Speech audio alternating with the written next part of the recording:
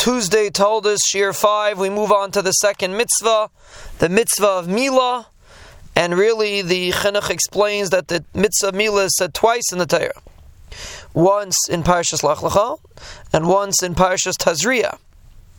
And he explains the essence of the mitzvah. He says that first you remove the thicker skin.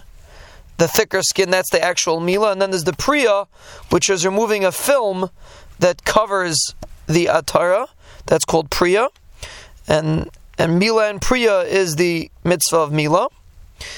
And he explains that a person's body gets finished when he take away the arla. The arla is extra on a person's body, and when you remove it, you make a shleimus in the person.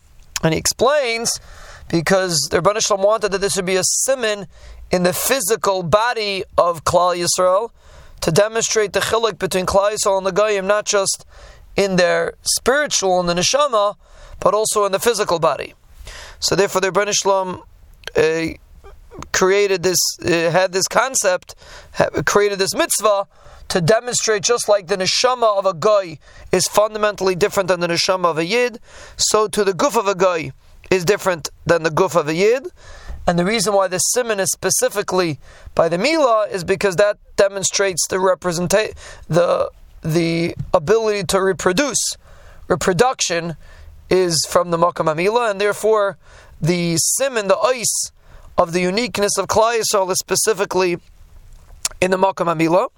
And even though really a person should be born missing an arla, because that's, if it's so perfect, if we want to demonstrate the difference between a yid and a guy, so we should demonstrate it in the fact that a person is born without an arla.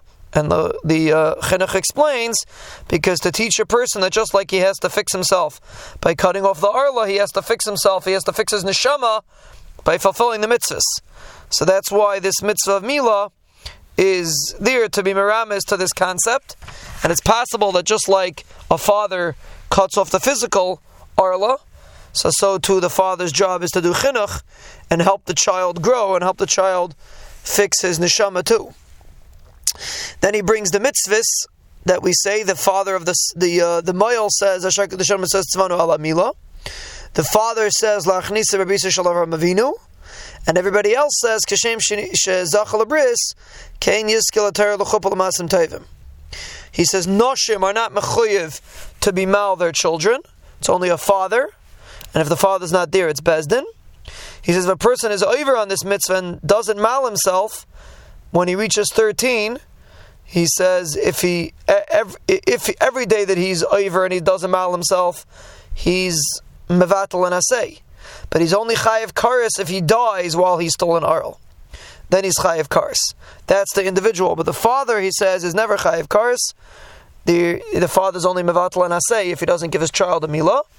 He says the only two mitzvahs in the Torah that have kares, Al-Kalpanim for the child, is the mitzvah of Pesach. Person doesn't bring a carbon Pesach, and the mitzvah of Milah for the child. If he doesn't do Milah, if he gets older and he doesn't do Milah, he is chayiv kares when he dies.